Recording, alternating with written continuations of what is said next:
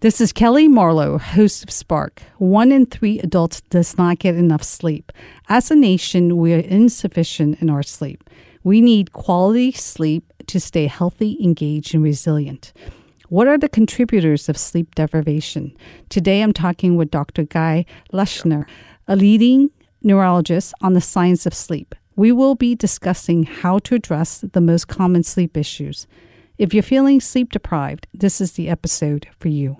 Thank you for joining me today on Spark, Dr. Leshner. Why is getting enough quality sleep so important to our well-being? One has to ask the question as to why we spend a third of our lives asleep. We wouldn't do it unless it was absolutely crucial to some aspects of our life. And as we learn more and more about sleep, we begin to understand that actually sleep is really fundamental to pretty much every single aspect of our waking lives, be it psychological, be it neurological, or be it physical. It's about restoration, it's about memory, it's about learning, it's about mood. It's even about our cardiovascular or metabolic health, so how we process sugar, for example. We begin to understand that actually sleep is really intrinsic to every aspect of our waking lives. How much sleep do we really need? It seems to vary by person. Well, I think that's absolutely right. So people will often answer that question with, well, the average amount of sleep that you need is between 7 and 8.5 hours. And I think that that's probably correct on a population basis.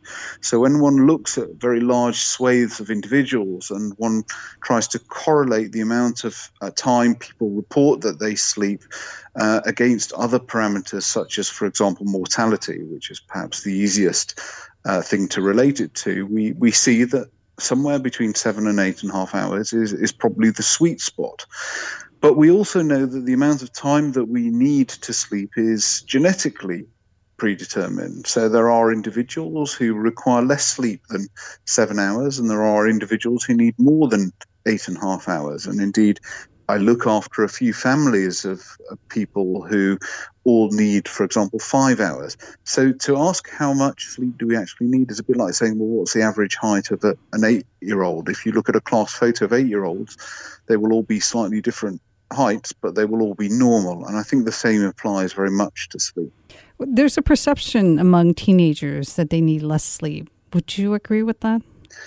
Absolutely not. So I think that the reason why teenagers often think they need less sleep is because they tend to go to sleep much later than other people in their family. And we know that shift in the circadian clock, that intrinsic biological rhythm that we all have that tends to run on a roughly 24-hour basis, shifts later in teenagers. But that also means that they need to get up later. And of course, that's not always the case because they have to get up to go to school or to go to college or to get up to go to sports. So in essence, they are very sleep deprived. And we know that sleep is fundamental to neurological development. So there are certain periods of life where it's really important not to skimp on sleep. And certainly teenagehood is one of those times of life.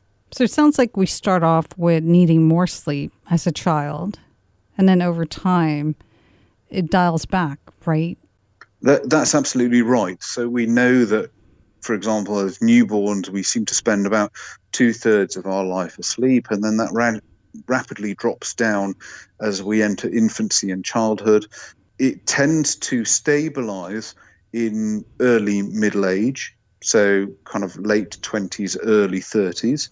And then remain somewhat stable for the rest of life. Now, one of the commonly held views is that when we become older in age, so past retirement age, we actually need less sleep.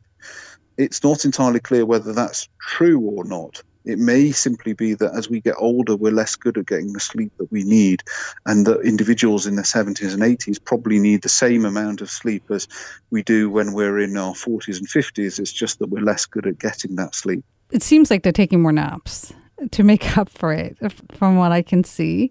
But the question then is, let's say you're a preteen or you're in elementary school. It sounds like it's like 9 to 10 during that stage. Then they decide that they need less, and then it drops off. And that's why I find it interesting that the teenagers think, well, I can definitely get away with less sleep. But I would think that that's true of college students as well, where they're thinking they need less sleep. But what you're saying is on average, they should be getting 8 hours. Yeah, they should be getting 8 to 9 hours, roughly. The problem when you're a teenager and when you're a college student is you've got so many competing interests for your time. And if it's a choice between sleeping and going out and socializing, partying, studying, there are easier options or more inviting options than going to bed. Whereas actually, from a general health point of view, be that physical and psychological health, having that time to sleep. When you say that it stabilizes in our 20s, does that mean that the actual number then is determined at that time? Yeah, I think that what you have to remember is that sleep is a confluence of both biological factors, but also a range of other factors, some of which are psychological, some of which are environmental, and some of which are behavioral. So how much sleep you actually need is a consequence of your age. It's a consequence of your genetics, but it's also a consequence of the quality of sleep that you're getting. So if you are, for example, one of those individuals who has a sleep disorder, be that insomnia or be that obstructive sleep apnea or a range of other sleep disorders, then that is going to mean that intrinsically you require more sleep. So there are a number of factors that feed into this, and biological age is not the only one. All right, that's a really good point. Is sleep tied to training your body to follow a certain routine on a regular basis? Because what I hear is you shouldn't be going to bed at different times, but I think a lot of people do, right? No one goes exactly at 10 or exactly at 9 or exactly 11. Yeah, sleep is a learned habit. It's something that we acquire as we go through infancy, and as such, it can be unlearned. Now, if you're one of those lucky individuals who can sleep whenever you want, wherever you want, then actually it probably doesn't make too much of a difference on what time you're going to bed and what time you're waking up, because you're never going to have any difficulties getting sufficient sleep for you. The issue is more about those individuals who constitute a very large section of the population who have a degree of insomnia or a tendency towards poor quality sleep. And in those individuals, actually retaining a fairly rigid sleep pattern and fairly rigid behaviours surrounding sleep. And the kinds of behaviours that we often talk about are things like avoidance of large quantities of alcohol before bed, avoidance of caffeine, exposure to bright lights, those kinds of things. Then those are the individuals who really benefit from trying to maintain as rigid a sleep pattern as possible. My understanding is if you slept 4 hours the night before, you shouldn't try to go to bed early. You should still stick with your regular bedtime. Well, there's a really important point surrounding that, which is it depends why you only slept for 4 hours. If you only slept for 4 hours because you're sleep restricted, because you're at a party or you're working late into the night, then quite frankly, it probably doesn't make too much of a difference what time you go to bed the night before. If you only slept 4 hours because you have a tendency towards insomnia, i.e. you were lying in bed but you couldn't sleep, then actually going to bed earlier the following night is actually potentially a negative thing to do for your sleep, because what it then does is it means that you're going to bed at a time where your circadian clock is not telling you that you need to go to sleep. It is then strengthening the association in your own mind between the fact that you're in bed and you're lying awake rather than in bed and going off to sleep, and that in itself can drive the underlying insomnia.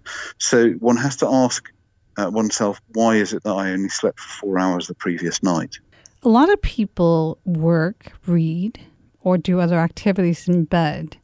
Does that impair their ability to fall asleep? Depends on the activity that you're doing in bed. We generally recommend that individuals do not use gadgets in bed, so electronic gadgets that produce light.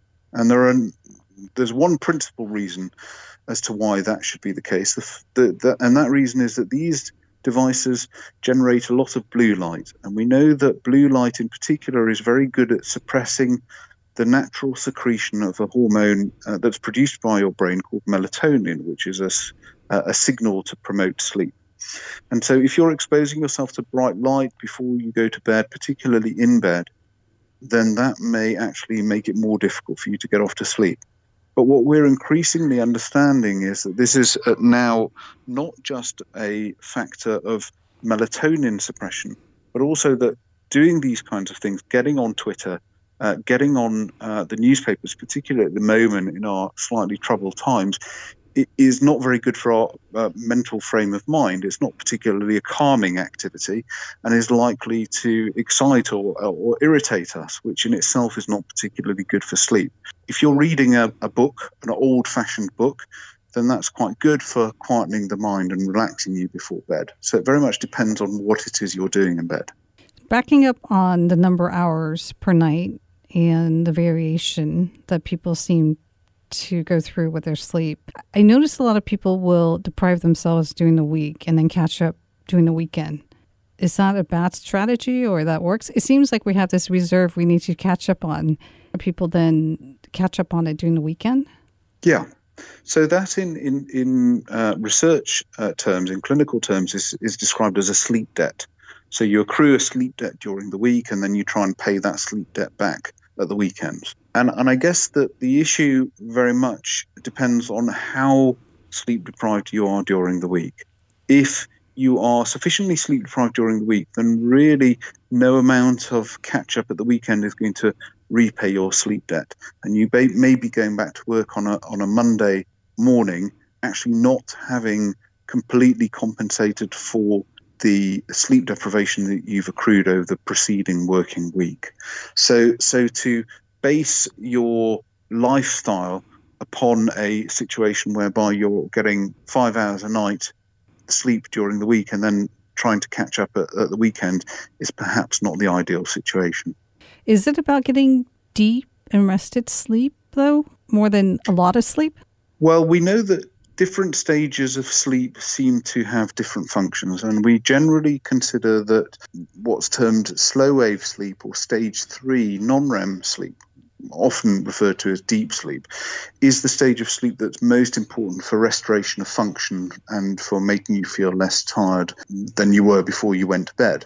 But we also know that other stages of sleep, in particular REM sleep, seem to have important functions in terms of memory and regulation of mood. So on the one hand, it's probably the deep sleep that is most biologically important. It's the stage of sleep that the brain compensates for most when you are sleep deprived. But it's probably both deep sleep and REM sleep that have fundamental roles in maintaining our brain in its best possible condition. And is there a good way to make sure you get both? Well, I think the best way to make sure you get both is to try and keep a regular sleep pattern, because if you are sleep deprived on a certain night, then first of all, you're losing out on sleep generally on the night that you're sleep deprived. And then when your brain catches up the following day, it tends to sacrifice REM sleep for non-REM sleep. So it promotes very deep non-REM sleep in that catch-up night. So trying to keep things regular, going back to what we were discussing a moment ago, is probably the single best thing that you can do to try and maintain that regular pattern of sleep and the stages of sleep through which you pass. What are the leading sleep disturbances that you typically see? Well, I think the commonest by far is insomnia, because insomnia affects about 30% of adults in any 1 year and affects about 1 in 10 individuals on a chronic basis. But there are many other sleep disorders that are actually far more common than people are aware of. Conditions like obstructive sleep apnea, which is when you obstruct your airway whilst you're sleeping, and that causes disruptions of sleep, sometimes 10, 15, even 100 times an hour, which really destroys the refreshing nature of sleep and has some really negative consequences in terms of your blood pressure, in terms of your glucose tolerance. So it can result in pre-diabetic state or even diabetes. It can increase your risk of stroke and heart disease. And that affects probably, depending on how you define it, about 1 in 10% of adult males, by some measures actually much more than that, and about half the number of adult females. The other condition that we very commonly see is a condition called restless leg syndrome, which is a neurological disorder. Now, this results in people feeling a sensation of an urge to move their legs, typically at night, which can sometimes be associated with some very unpleasant sensations as well, and that causes significant sleep disruption. And that affects about 1 in 20 individuals. Interesting. It seems like everyone shakes, though, a bit in their sleep. It's normal to twitch a little bit in your sleep. I guess it depends on the nature of the shaking or the twitching and how you feel when you wake up the following morning. So if you've had an adequate night's sleep, 7 to 8.5 hours, and you wake up feeling thoroughly unrefreshed, then that probably suggests that the kicking or twitching that you're doing at night may be having some negative consequences on your sleep. And that's the time to go and see somebody. As to sleep apnea, snoring and breathing issues seem to be more common now because of all these sleep clinics that have popped up. What is happening and what can we do? Because it seems like most people have difficulty with the continual use of the breathing equipment. I think there are 2 reasons why sleep apnea has become more common. You're absolutely right. There are many more sleep clinics, and so they're diagnosing a whole load of people out there with sleep apnea who ordinarily wouldn't have known about it in the past. But I think the other issue is that we know that sleep apnea is strongly correlated with weight. You're much more likely to have obstructive sleep apnea if you're overweight or obese. And the reason for that is that being overweight adds soft tissues to the neck. It makes the airway more likely to collapse down. And so as we as a population have got larger, sleep apnea has got more frequent in the population. You're absolutely right that the treatment that is typically prescribed, which is a treatment called CPAP, or continuous positive airway pressure. It's a mask, essentially, that's applied to the face and is pressurized in an effort to try and splint the airway open, is actually quite difficult to tolerate. So for many people, they try it and it transforms their life. But for an equal number of individuals, they have terrible problems getting used to sleeping with this mask strapped to their face. They have terrible problems with leakage. They find it uncomfortable or simply can't tolerate it for other reasons. And so this is a major issue for many practicing sleep physicians, in that they have a lot of people with obstructive sleep apnea who don't respond to typical treatments. Now, in those individuals, there are a range of other options. There are some dental devices called mandibular advancement devices which can help. Occasionally, surgery can be an option for selected individuals. And sometimes individuals have sleep apnea in certain positions that they sleep in. And there are some technologies that can be used to try and keep people off their back, for example, if they are known typically to only have obstructive sleep apnea on their back.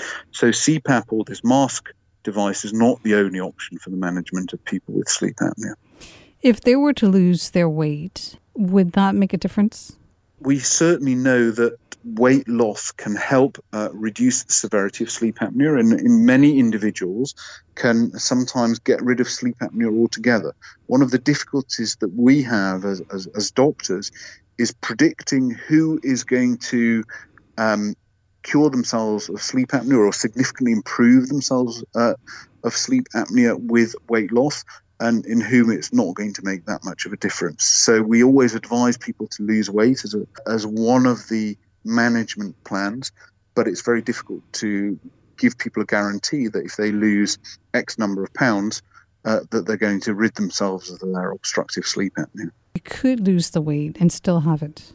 You could, and we certainly see lots of very thin individuals who, for other reasons, have significant sleep apnea. So there's no guarantee, but certainly losing weight is likely to lessen the severity of your sleep apnea, and of course will have lots of beneficial effects on your health otherwise. Okay, so the most common complaint in households, it's snoring. How do you address snoring? I mean, most people complain that they can't sleep with their spouse because of the snoring. It's even a common joke. How do you solve that? I think with tongue-in-cheek, you give the complaining person some earplugs, probably the easiest way of trying to address it. I mean, on a serious note, snoring is incredibly common. In fact, pretty much everybody snores to some degree. And so from a clinical perspective, from a doctor's perspective, the question is whether or not somebody is snoring, or does that snoring demonstrate the fact that they've got obstructive sleep apnea? If they've got obstructive sleep apnea and the snoring is within the spectrum of obstructive sleep apnea, then they need treatment of their sleep apnea, and a treatment like CPAP or the mandibular advancement device, this dental device that I was talking about, will sometimes be a very effective treatment for snoring. Sometimes, once again, surgery is an appropriate option for individuals who are snoring, although, I would hasten to add that the evidence base for that is not great, and there are many, many people that I see who've had surgery for snoring and whom it's had no benefit whatsoever. There's also implants that I've seen to fix snoring. Do you think they actually work? Yeah, I'm not sure how strong the evidence base for that is. There are also other technologies that are being explored, like, for example, electrical stimulation. So electrical stimulation of the muscles of the tongue or of the throat, handheld devices that result in essentially a form of training of the muscles in the airway to try and increase rigidity of the muscles of the airway. There are also exercises that individuals can do. So things like, for example, singing or famously learning the didgeridoo can significantly help snoring and sleep apnea. So there are things that people can try for themselves, do not necessarily involve sort of invasive procedures, but may be of benefit. So it's almost like you're doing exercise for the area of your body to help expand and open it. Exactly, to increase the rigidity, because snoring is essentially the vibration of the airway as a result of turbulent flow. So if you increase the rigidity of that airway, essentially by working out that part of your body, then that can improve snoring significantly. I mean, the other thing to consider is obviously alcohol is going to make snoring much worse, as is smoking, because it causes inflammation of the airway and changes that are not particularly conducive to having very easy breathing at night.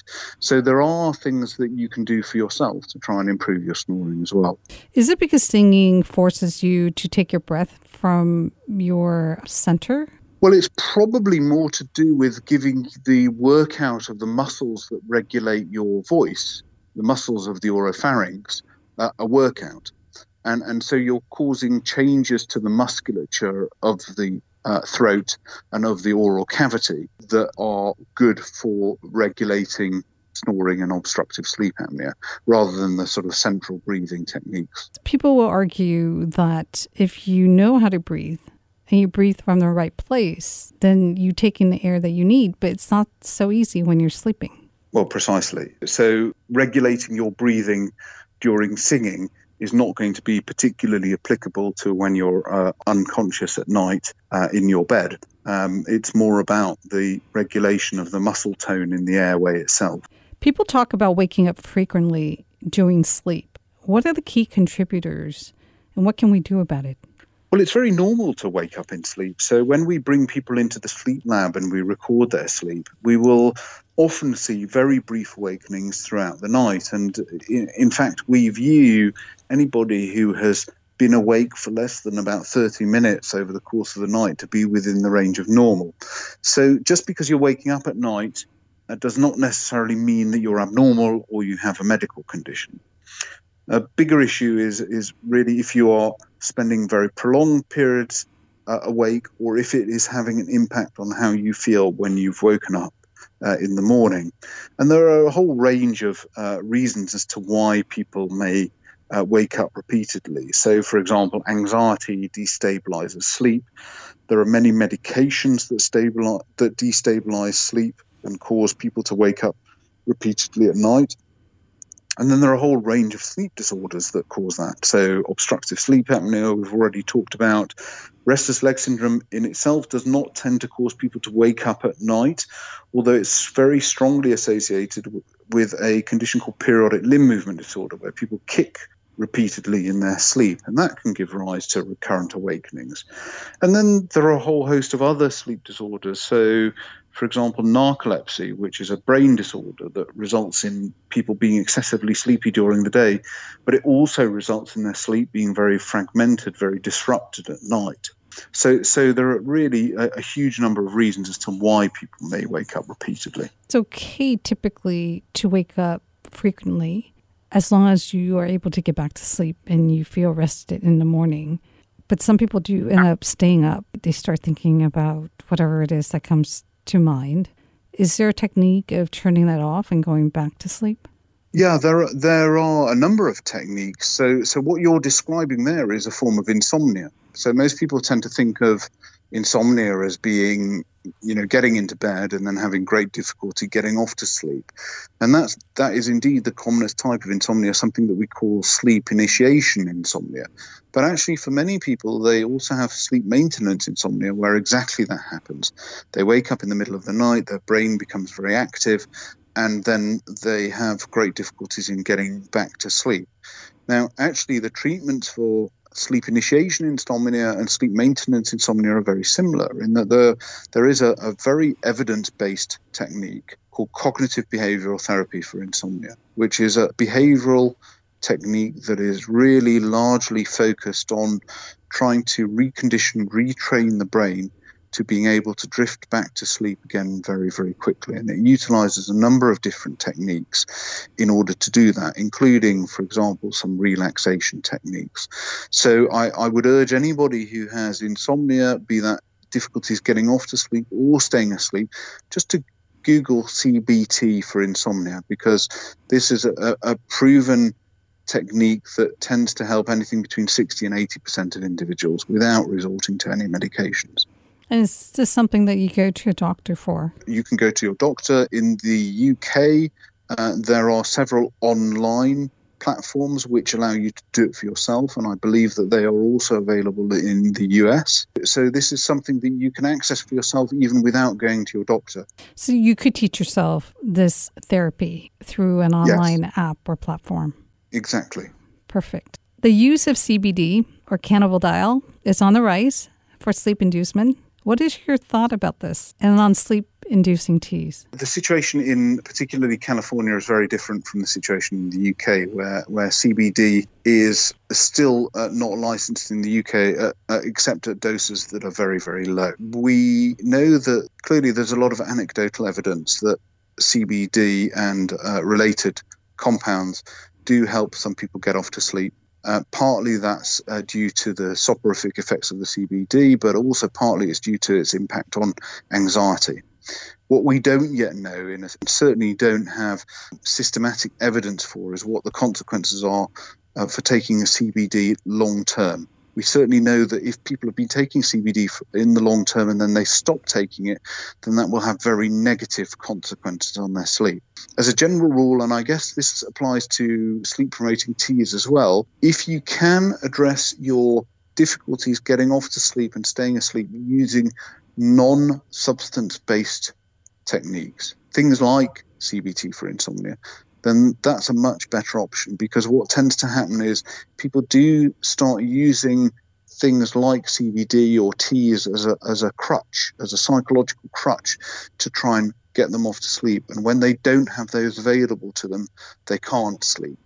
So what we try and encourage is to people to use their own natural biological rhythms, biological processes to try and improve sleep quality rather than resorting to things like teas or CBD. That's really good to know, because a lot of times they promote the product as being natural, right, and non-addictive. So you think, well, it can't be bad for you and it's going to help me sleep better. So what's the harm of having a cup or taking a drop of CBD or having a cup of sleep-inducing tea? Well, this is a commonly held view that just because something's natural, it must be good for you. But of course, morphine is natural. Botulinum toxin, which is one of the most poisonous substances known to man, is natural. And just because something is natural does not equate to it being safe or good for you. Melatonin seems to be the most promoted sleep aid. Mm-hmm. Most people don't seem to know how to use it correctly because they report feeling groggy or it just feels off for them. Does it make sense to actually use it? And what's your opinion on the way melatonin works? Well, I use melatonin quite a lot. I use it in two ways. So it has a sleep-promoting quality to it, but it also has a sleep clock changing quality to it. What I mean by that is that we can actually shift people's circadian rhythms, their internal body clocks, by giving them melatonin at an appropriate time. And so there are a number of issues that specifically relate to these two roles that melatonin has. Because if you give melatonin at the wrong time, and the timing is crucial related to somebody's own internal body clock, it can have really quite wildly different consequences. The other issue, particularly for all of you in the US, is that because melatonin in the US is not pharmaceutically regulated, then the amount of melatonin that is present in the capsules or the pills that you are buying in supermarkets, in health food stores, can vary quite significantly from what is actually on the label. In the UK, melatonin is by prescription only and is therefore pharmaceutically regulated. I think the same applies for melatonin as it does for CBD, in that, in ideal circumstances, one would be really keen to encourage people to improve their sleep using non-agent, non-substance related techniques, because that's a way of trying to improve sleep in the long term without resorting to a crutch. But now it makes sense, because if it's pharmaceutical, then it's very clear what you're being prescribed and how you're being prescribed. It's a double-edged sword, because we use melatonin very widely in the sleep clinic setting, not just for insomnia. We also use it for things like, extreme sleepwalking or people who act out their dreams. So melatonin has a number of very, very useful functions in the sleep clinic setting. But I think it's important to take it in a way that you're informed about, and ideally should really be guided by a sleep clinician. This is really helpful, because, as you said, we could just walk in and buy it, and it's unclear that we know what we're using and how we should be using it. That makes it much clearer. Do what or how we drink and eat affect our sleep? I think there are some issues there. Obviously, the biggest issue is caffeine.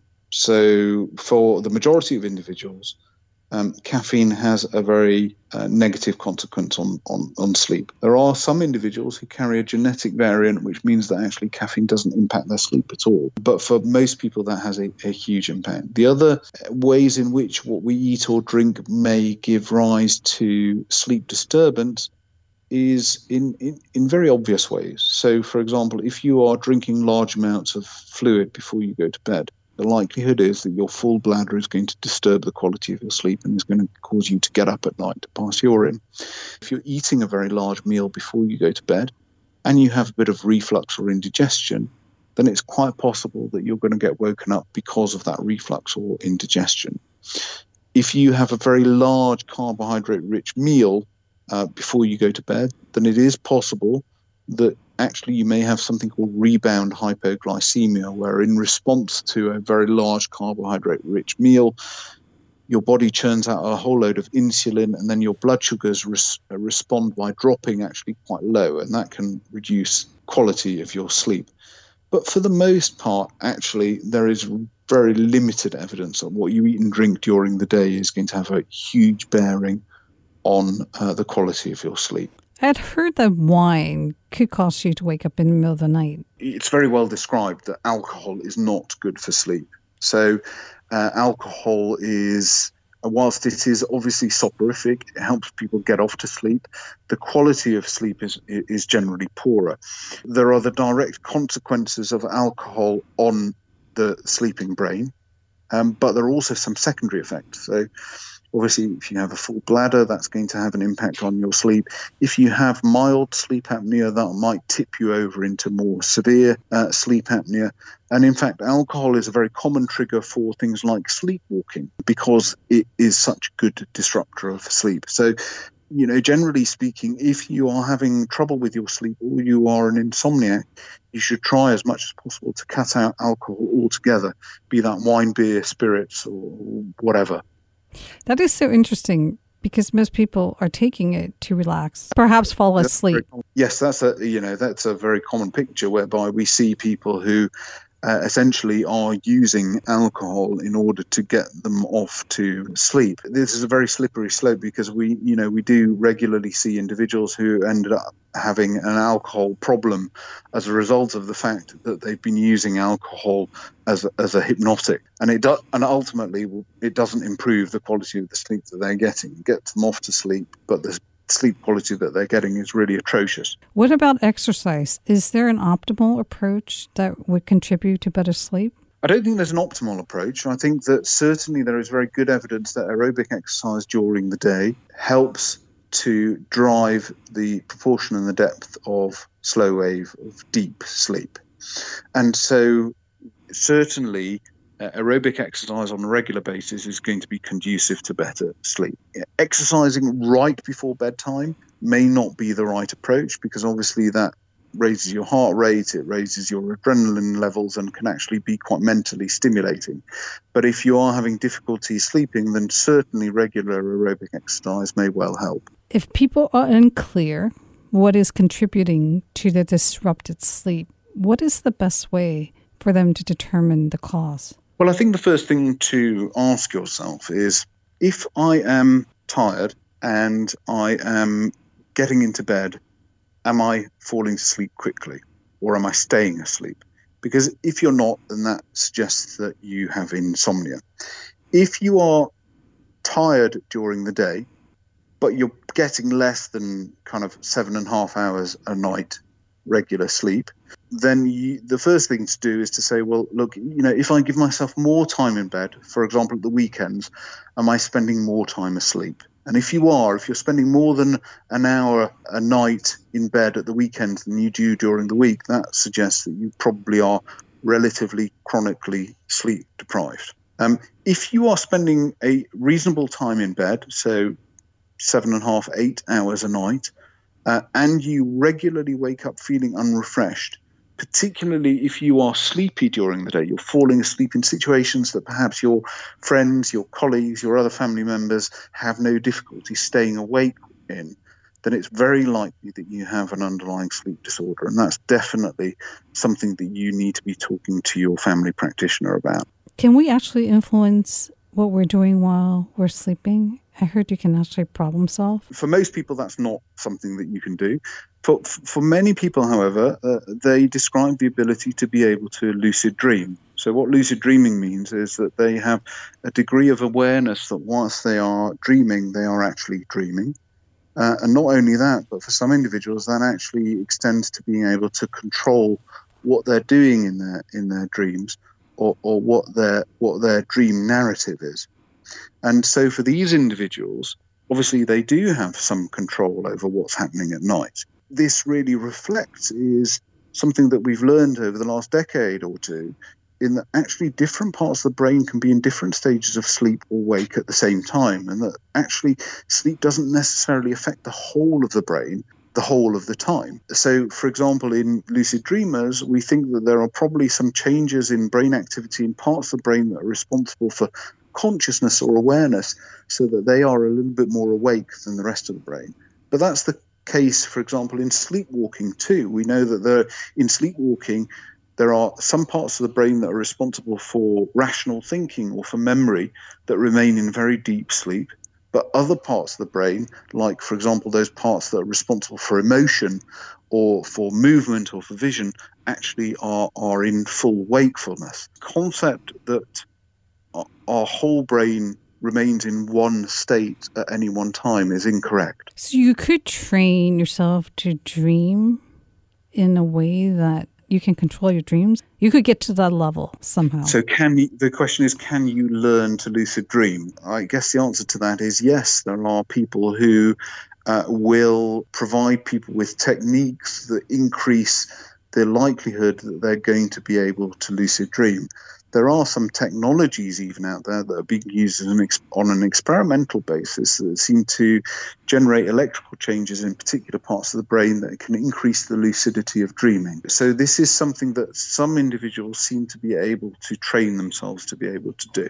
Interesting, because wouldn't you be more productive? And also, if you can direct your dreams and where it's going, then you're less likely to have negative experiences? You've hit the nail on the head. I mean, this is a fascinating area of neuroscience at the moment because, for example, if you have terrible nightmares, say, for example, you have post-traumatic stress disorder, you're a veteran, and you have recurrent nightmares related to your experiences in combat, if you have a degree of control or the ability to regulate your dreams, then that's a very powerful tool for actually getting rid of those dreams, if you can change the ending of the nightmare that you're having on a regular basis, then you may well be able to rid yourself of the problem that has been plaguing you. Also, if, for example, and we're correct in our view that one of the functions of dreaming is about learning, particularly learning motor behaviors, then, could you control your dreams so that you're practicing the piano every night? And could you be an absolute maestro after a year of dreaming every night that you're playing the piano? I wonder if it would leave you exhausted, would it not? You have to have a certain level of focus at that point while you're sleeping. There are many things that we do not fully understand about sleep. Certainly, people who lucid dream on a regular basis do not seem to report feeling more exhausted than anybody else. They're still getting REM sleep, they're still getting dreaming sleep, and they're still getting the same proportion, the same depth of very deep sleep, of non-REM sleep. So it may be that it actually has no impact whatsoever. I love to be able to do that. It would make for a very exciting night time. Yes, I would get so much more done. Wrapping up, with all the negative news, extra stressors during this pandemic, what are your recommendations for creating a good night's sleep? I think certainly, anybody who is suffering from poorer quality sleep, from more vivid dreams, for example, would not be alone in the current time. We know that the COVID-19 pandemic has had a very wide-reaching impact on people's sleep throughout the world. I think the key thing to remember is that this is not something that we are hopefully going to be living with for 5 years or a decade. It is a period in time which will pass, and our sleep will hopefully return to normal. But I think the key thing is to ensure that you are giving yourself adequate opportunity to be in bed.